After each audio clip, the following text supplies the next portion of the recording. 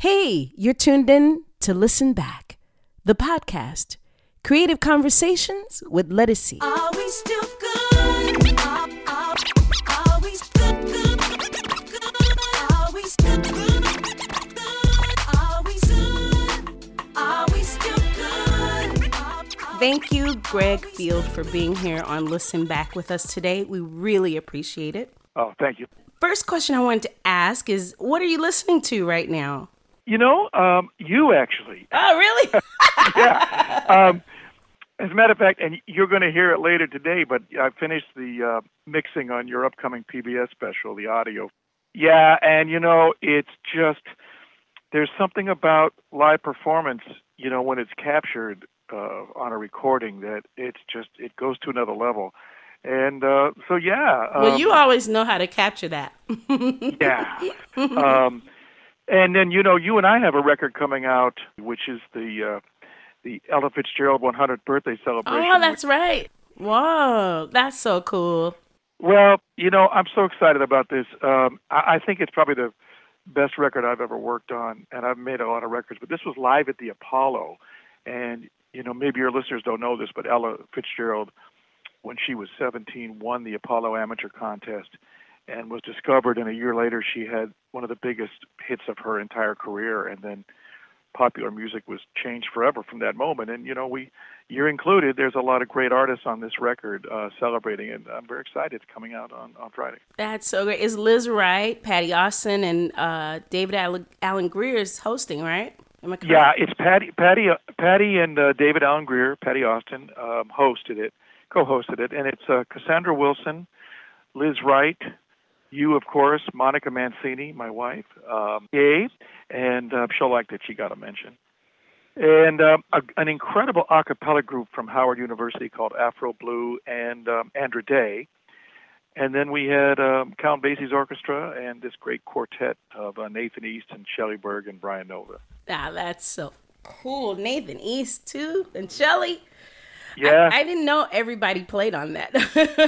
Oh, yeah, no, and it's you know, it's the first time I've mixed a bunch of live TV shows, but I've never mixed a live album until this one. And it's a challenge because, you know, like Liz Wright did an incredible version of The Nearness of You, very intimate, and just before she started singing, somebody in the audience, you know, screamed.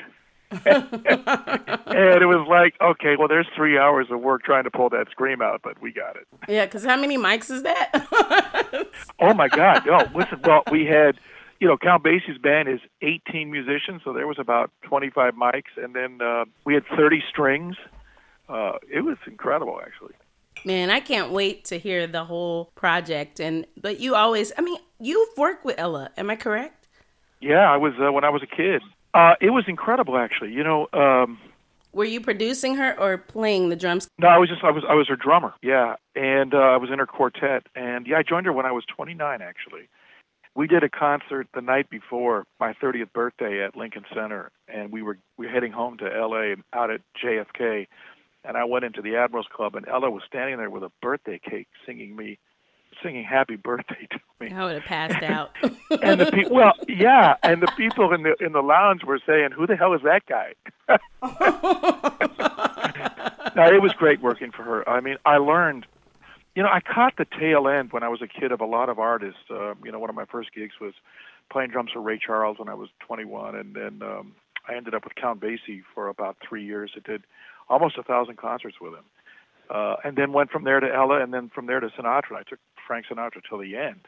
But these were guys, you know, that they were gods for me musically, and to get to work with them and to absorb the knowledge that they all had is really invaluable for me now in producing. Yeah, I was going to ask, has that made being around all those legends and studying from them, how's that made your producing skills even more enhanced? Like, what have you learned from it?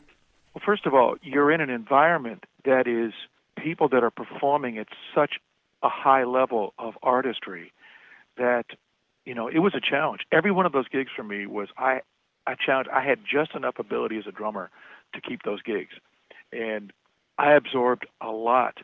But what it gave me is is a target to shoot for. So when I'm producing like this Ella record, or I've got an album that just came out on Sony with a young British tenor named Jonathan Antoine. It came out a couple of weeks ago, and I want all of the artists that I work with to be given an environment that Ella deserved, and that or expected, and that Frank Sinatra expected, and that Ray Charles expected, or whoever I'm working with.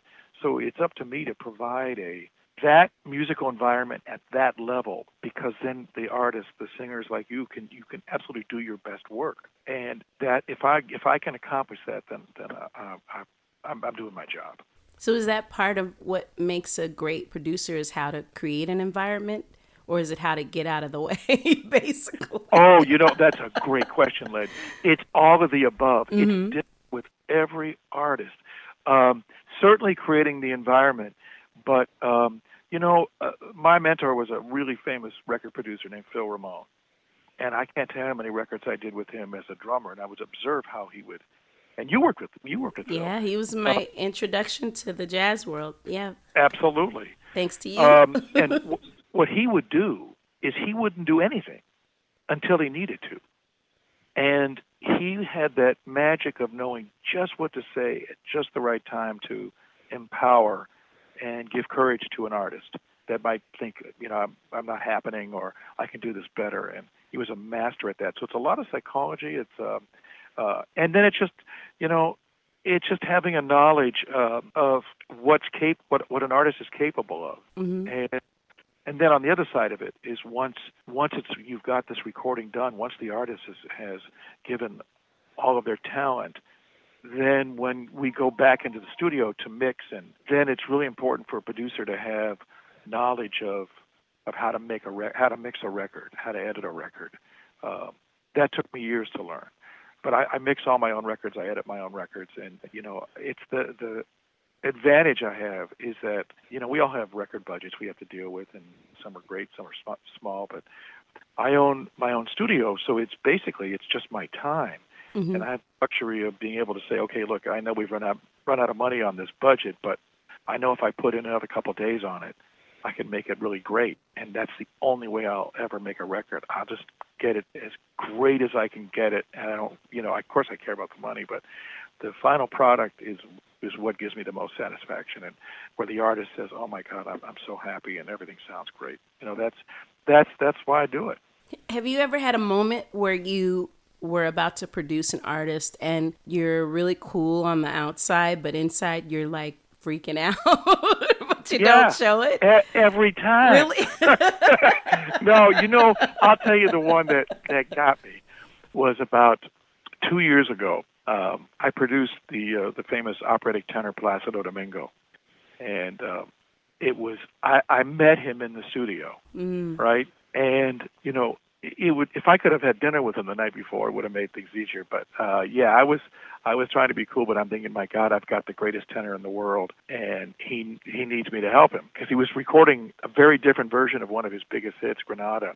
But we did instead of doing a typical operatic orchestral version of it, we did a total flamenco version of it, like the greatest flamenco musicians from Madrid. So I was putting him into an environment that he's not used to. And the cool thing, he's a really nice man, and he was letting me know what he needed. He actually asked me at one point to help him, to actually conduct him through a section. And I'm not a conductor, but I could get through it. And as I'm conducting him, I'm literally thinking to myself, what on earth have I gotten myself into? It's like, okay, here's the keys to the Ferrari. Go take it around the track. Really? I've never driven a Ferrari. And you better drive it right. So yeah, that was but it all worked out great, and I've worked with him since then, and it's been a pleasure. But yeah, it's I'll tell you, that after working for Frank Sinatra, which was really intense, I could work for anybody. I mean, it's like that was as difficult as that could be, and challenging, because he was intense. After that, I thought I can handle anything. But but Placido, that was a challenge for sure. How important is studying your craft for you? Because you're able to switch around to genres and work with different people in different genres and know how to have them adjust to whatever is required in the moment, like a lot of PBS specials, or when you work with Stevie and then you marry him with classical singer. I mean, you go all over the place, like from jazz and to different genres of music. Has your preparation with studying been a huge part of that to make you a better navigator? What's the word for a juggler? Because you look like you're juggling. I've heard that's it for juggling it. Yeah, that's another great question. Like, has that helped you? Because a lot of people don't study a lot; they just study what they know and what they love. But when you study a whole bunch of stuff, you're able to marry them together. You're good at that. There's a commonality among every artist I've ever worked with, and in any genre. Mm-hmm. There's a commonality of communication through music to get a reaction, to create emotion, to create joy, no matter what genre I'm working in. I did a bluegrass record, which I've heard bluegrass. There was one artist that I really loved, but I didn't really know the genre. Mm-hmm. And then I had this guy named Mark O'Connor, who's he's a god in the bluegrass world, asked me to produce his record, and I did my studying. I got deep in to try to understand the mechanics of what they needed. But then, I found myself in Madrid last year recording a flamenco record. And I love flamenco, but I didn't know the language of it to be able to talk to an artist. So I just jumped in. But what I find is whether it's, you and I in the studio, whether it's Placido Domingo singing opera, whether it's these guys, these incredible flamenco artists, there is a line of commonality, and that's what I think I can bring. I'll figure out the mechanics of it, but I know when it's good when you get a reaction. So it's all based on the feeling and just playing it out, talking music. Yeah, mm-hmm. Yeah. I did when I did that bluegrass record. We did it down in Nashville. Then I mixed it at my place here in L.A. And I did the first mix, and I sent it to the head of the label, which is this iconic bluegrass label called Rounder in Nashville. And I sent the mix in, and I said, "Listen, am I close?" And the guy said, "Everything sounds great except one thing." He said, "You're mixing the other singers like background singers." I said, "Well, aren't they background singers?" And he said, "No." He said, in bluegrass, he said, if somebody starts singing and then somebody else starts singing, it ain't a background. It's just another vocal. And he said, you got to think of a bunch of people sitting on a porch and somebody starts singing and then somebody else starts singing. You don't mix the second one. And I said, oh, man. And I got it. I said, okay. And then everything was cool. But, and I love it. It's like I did a tango record about 8 years ago that I actually got a Grammy for. And I did have some love of and a little bit of understanding of Argentinian music, and especially tango. And so I went down there and, just jumped in. But it's that same thing, Led. It's that commonality that talks to people. Sometimes, we'll hear a record like Despacito, that massive hit. It's in Espanol. But people that don't speak Spanish love it because it's communicating. You feel something. And, if I can come away and make you feel something, I know I've done my job. Yeah. I think the drums have something to do with that. I'm telling you, I think we are at our root.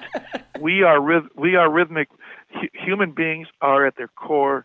It starts with rhythm. And then it, right? I said to a student of mine the other day, we were talking, about producing. I said, it's really simple. If a drummer starts a song on a record and the groove feels good, you'll start bumping your head up and down. If the vocal's a little out of tune, it doesn't make any difference. Mm-hmm. But if the vocal's completely in tune and the groove ain't happening, nothing works. Nothing's gonna work. Right? So the rhythm thing's got to feel good. Well, you know that, isn't it? Mm-hmm. Have you learned from a mistake? And if so, what was that mistake, and what did you learn from it? Oh yeah. No, that's really good questions. You should do this for a living. No, I'll tell you something. When I make a mistake, when I was a kid, when I was like a late teenager in my early 20s, and I was starting to get these good gigs, and I'd screw up all over the place, and it used to freak me out. And then at some point, I realized, wait a minute. I'm learning from all of these mistakes, and everybody's going to make mistakes. So when I make a mistake now, I start laughing, and I actually encourage my students. I say, you know what? When you make a mistake, you should send your mistake flowers and champagne. You should, and you should have a great laugh, and you should then understand that that's how you grow. Mm-hmm. So yeah, I mean, I can't tell you how many times Ray Charles was way up in my business from all the screw ups I made playing drums for him. And, you know, at the time, it's traumatic, and you think, oh, my God. But when you get a little bit older, I'll give you a quick story. My first recording session was a guy named Wah Wah Watson, who was one of the greatest session guitarists of all time, helped me when I first got to L.A., and he got me on my first session, and it was for Donald Byrd and the Blackbirds, and Greg Fillinganes was playing piano. And all I had to play were 4 beats on the bass drum, 8 notes on the hi-hat, and 2 and 4 on a backbeat. You had one job, Greg. That's it. That's it. Don't play a fill. Just do that. Just one job. And I had never played with a click track, and so we get in the studio, and the first thing that Donald Byrd said to me is, "Greg, your bass drum sounds like a Dixie cup," and I thought, "Oh shoot," because I didn't know how to fix it, right? Mm-hmm. And then we start playing, and I can't play with the click, and it's like Wah Wah's looking at me like, what's the matter with you? Anyway, I got fired off the session, and I was devastated. Wow. When I look back on it now, it makes me smile and laugh, because Wah Wah called me the next day. He said, come down to the session. He had another session for another artist. He said, come down early. I want to work with you. And he taught me how to play with a click. Oh, that's great. Oh, man. And so, yeah, you know, for you young people coming up and want to do this, you make a mistake, have a laugh, buy them flowers, keep going, and be thankful that you got that lesson. That's so cool, man. What a great story. Oh, my God. You know, and it was people that helped, right? You know, yeah, that he extended himself to help you get better.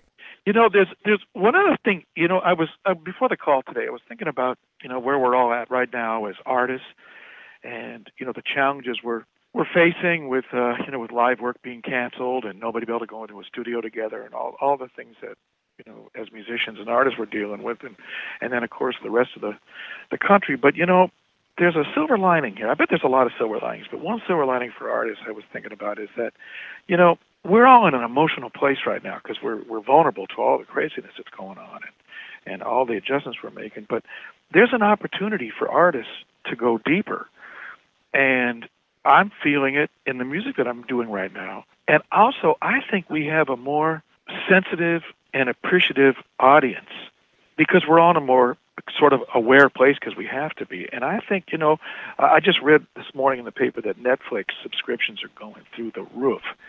So I think there's going to be more and more of a need for what we do as artists. And this is an opportunity for us to go deeper, to understand more of the human condition and provide joy and you know, and refuge through our art. Yeah. And that's what our job is as artists anyway. So I see this as an opportunity for us.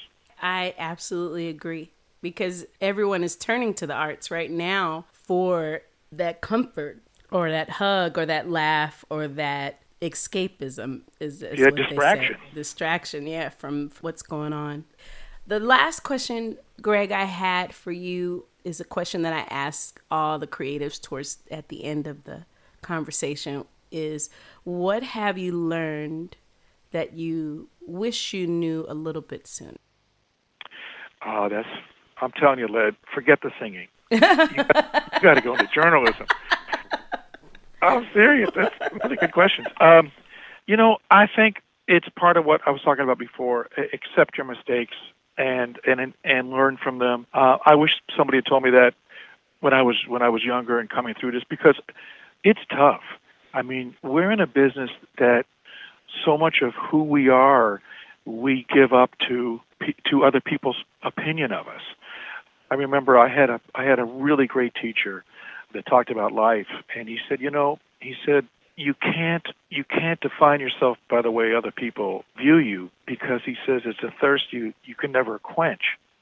And I thought about that, and I thought, man, you're right, because you could have 5 people that come to Lettucey's concert, or 5,000, and then a bunch of people come backstage afterward and say, "Oh, Led, that was the greatest concert I've ever heard." One person says to you, "It didn't really work for me." And when you wake up the next morning, you're going to think, "God damn it, that one person," right? And you don't know if that guy's dog died an hour before, or had a fight with his wife. So I've learned not to be vulnerable to that. Mm-hmm. And I wish somebody told me that when I was younger. So, embrace your mistakes. Do not compare your journey to anybody else. I used to think, oh, shoot, by the time I'm 30, I should be doing this. And if I wasn't doing it, I was a failure. Everybody's on their own path. Yeah. Everybody's got to follow it. And, we're in the arts. It's up and down. And once you can realize that when it's down, it's coming back up. And when it's up, it always has to stay up. And when you can absorb that, life gets much better. Man, that was so great. Thank you for being on the show. Really? Yeah. Great advice, great answers. I learned even more today about you. I'm shocked. Wow. I need to do more interviews with my friends so I can learn more. Well, Led, you and I started working together now, it's like 13 or 14 years ago. And to watch you have this incredible career and now really embracing your jazz side, it's incredible. By the way, I'll give you a quick compliment. Patty Austin was over here yesterday, and she had seen that HBO Apollo documentary, and she was sitting in the theater, and she got to the end, and she started hearing this singer sing this song, and she said, "Wow, it sounds like Ledisi." And she said, "God, I wonder who wrote that song." And I said, yeah, it was Led. Anyway, so she was just blown away by your vocal performance. I love her. To have her like it is huge. Oh, no, she loves you. Yeah. I love Patty Austin. I love you both. And because I get to express myself is because you guys believed in me. So you guys were the first. My first show, everything was with you, my jazz stuff. So thank you for that, Greg. And thanks for being on the show and inspiring other people. This is going to help a lot of folks. So I appreciate it. I hope so. It will. It will. Good. Yeah.